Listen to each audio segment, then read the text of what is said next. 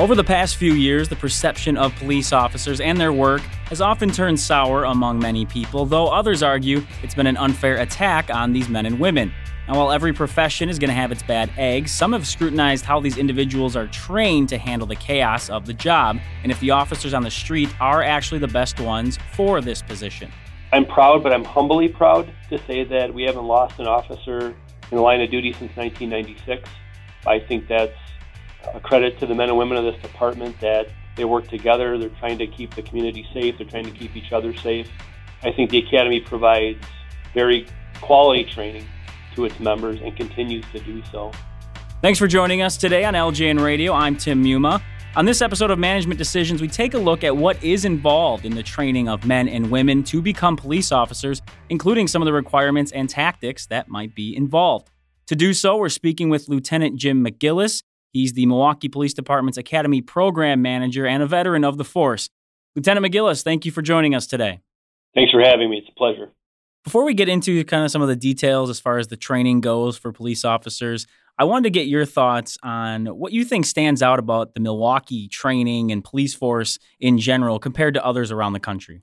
Well, I think our training is innovative, cutting edge. I think we provide not just the knowledge that officers need to have out on the street. We also teach them reality-based scenario types of training where we prepare them for the real world, what they're going to see out there on the street, not just from a tactical standpoint. We'll train our officers about interpersonal interactions, how to relate to the public on a number of different levels.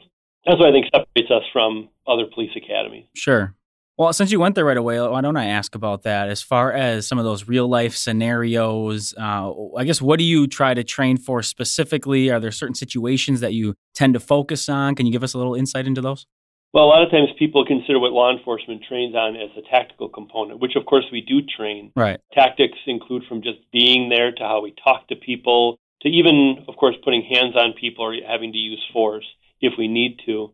The other component we're teaching is the interpersonal side of things, how we connect with the public relationally, understanding that people come from different backgrounds, different situations. We're going into their lives and sometimes some of the worst situations. Now, a couple of weeks back, I actually went through a tour of the Academy and some of the things that you guys were doing there, and there were specific scenarios that you actually went through as well. I think there was it was apprehending somebody who was in a vehicle. You had setups as far as like an apartment setup and a bar scene. Are those difficult to train for? Do those really prep people for those situations? I mean, how does that all kind of work together? Well, when we do scenarios, we don't do them haphazardly. They're carefully scripted towards learning objectives, what we're trying to accomplish with the student. Using best adult learning principles versus kind of the traditional military style where people perceive academies as being very militant or military style. Promote, again, best adult learning practices where we try and have the student see their role in the situation, use conflict resolution strategies, problem-solving strategies to bring a positive outcome to the situation. And even if the positive outcome involves taking somebody to jail or advising the complaint, we're trying to have the student in training see those situations here in preparation for what they're going to see out in the real world. Right. Now, for those that do attend the Academy, what are some of the reasons they often give for wanting to become a police officer? It's a very rewarding career, not just the paycheck you take home or the benefits that come along with it. It's very internally rewarding. You know that you're actually making your community safe. You're actually interacting with the public.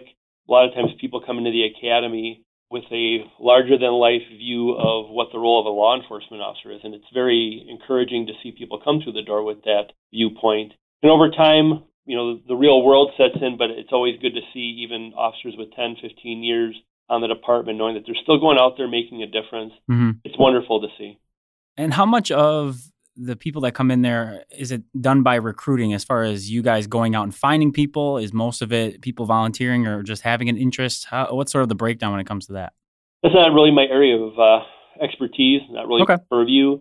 That's mostly the Fire and Police Commission. We do have a separate recruiting component of the police department that goes out at job fairs. They go to high schools to let them know we actually have a police aid program, which is a stepping stone career move into becoming an eventual police officer, possibly, provided they meet the prerequisites.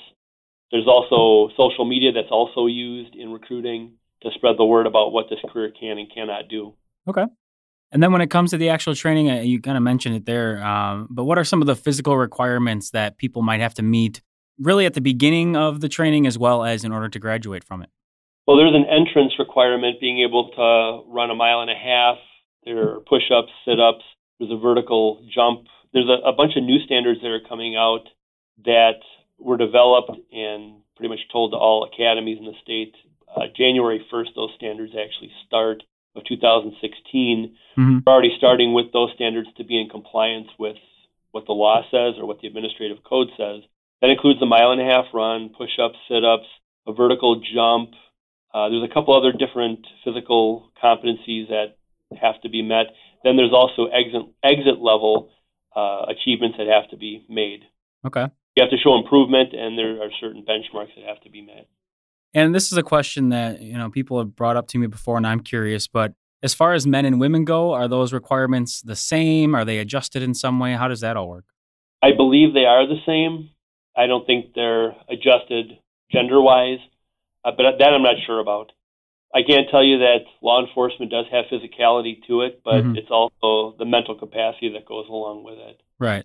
And I was curious about that as well in terms of whether it's the academic side of things or, as you mentioned, maybe the mental side, the psychological side. What kind of training goes into that? What kind of, how do you prepare really individuals for that kind of work that goes into it?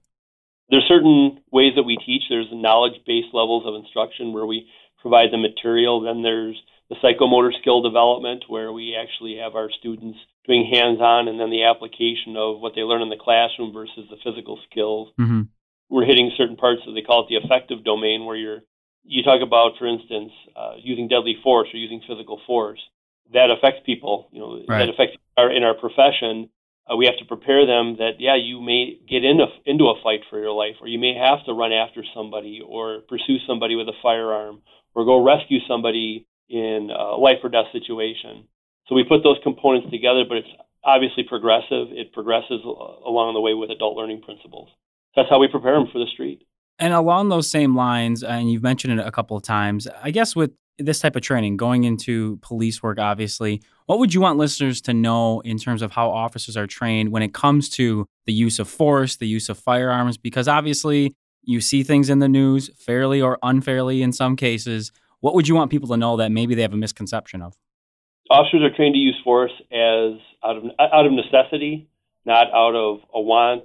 It just comes with the job. Mm-hmm. Also taught that it's a last resort. We use force judiciously. We train our officers to use it appropriately, understanding that how the public perceives force isn't necessarily how it's actually being administered. Using deadly force is something that's never minimized, that it's the last resort, that taking of a human life, we hold human life, the sanctity of human life, first and foremost. And we never minimize that in training. It's always at the forefront of how we do it. Of course, we teach our officers how to use force and use the different skills, abilities, the different tools they have available, including how they talk to people, how they interact with them in a professional setting, also including maybe even having to deploy deadly force. With that in mind, are there certain aspects that you see as being the most difficult to train people for, whether it be the physical side, the mental side, specific scenarios? Do you find one area that seems to be a struggle the most for people? One thing to remember, when we have recruits, we're taking John and Jane Citizen, we're taking them from the job that they know or the job that they've done, and we have to transition them to how to act like a police officer, how to think like a police officer, how to solve crimes, how to actually fulfill the role. So when they come out of the academy, they have those tools available to them to go out and do the job at a safety level and a baseline level.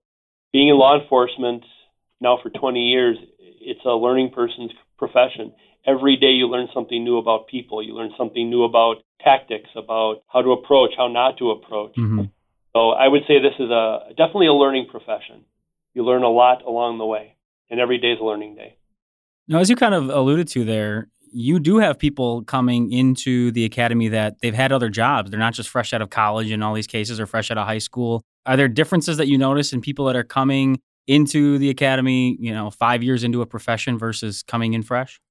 Yes and no. I've seen police aides that come out of our aide program and do wonderfully in the academy and end up being wonderful police officers. Mm-hmm. I also see people with 15, 20 years after high school that come on the department with a lot of life experience that you'd expect to do well that don't. It depends on the person. Sure. I have found with that people that come onto the department are citizens that come on with a few years under their belt of life experience after college, they usually have some form of formal education. They have another career. They've progressed somewhere in another profession or career. They decide to try law enforcement, and those are the ones that, in my opinion, do very, very well. And then how long does it take from start to finish if you're looking at somebody progressing through the program and becoming a police officer? Well, from the time of hire, the day they're sworn in, they're recruits. They're not fully fledged police officers yet.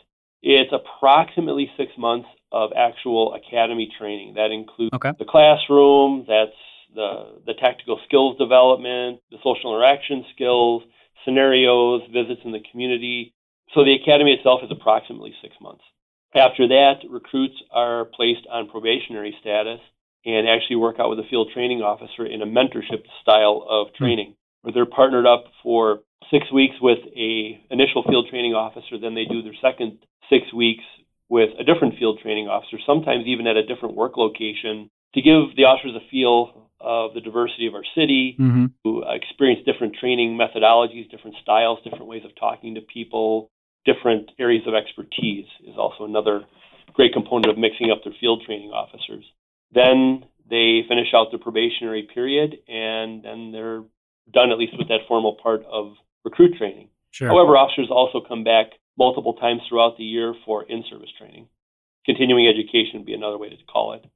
Is there any true way to really be able to tell if someone is ready for the rigors of the police work? I mean, you've mentioned a few times, obviously, there's the physicality, there's the mental side of it. Have you ever questioned whether or not someone's ready or had doubts, or people dropping out because they felt, I can't cut it in this?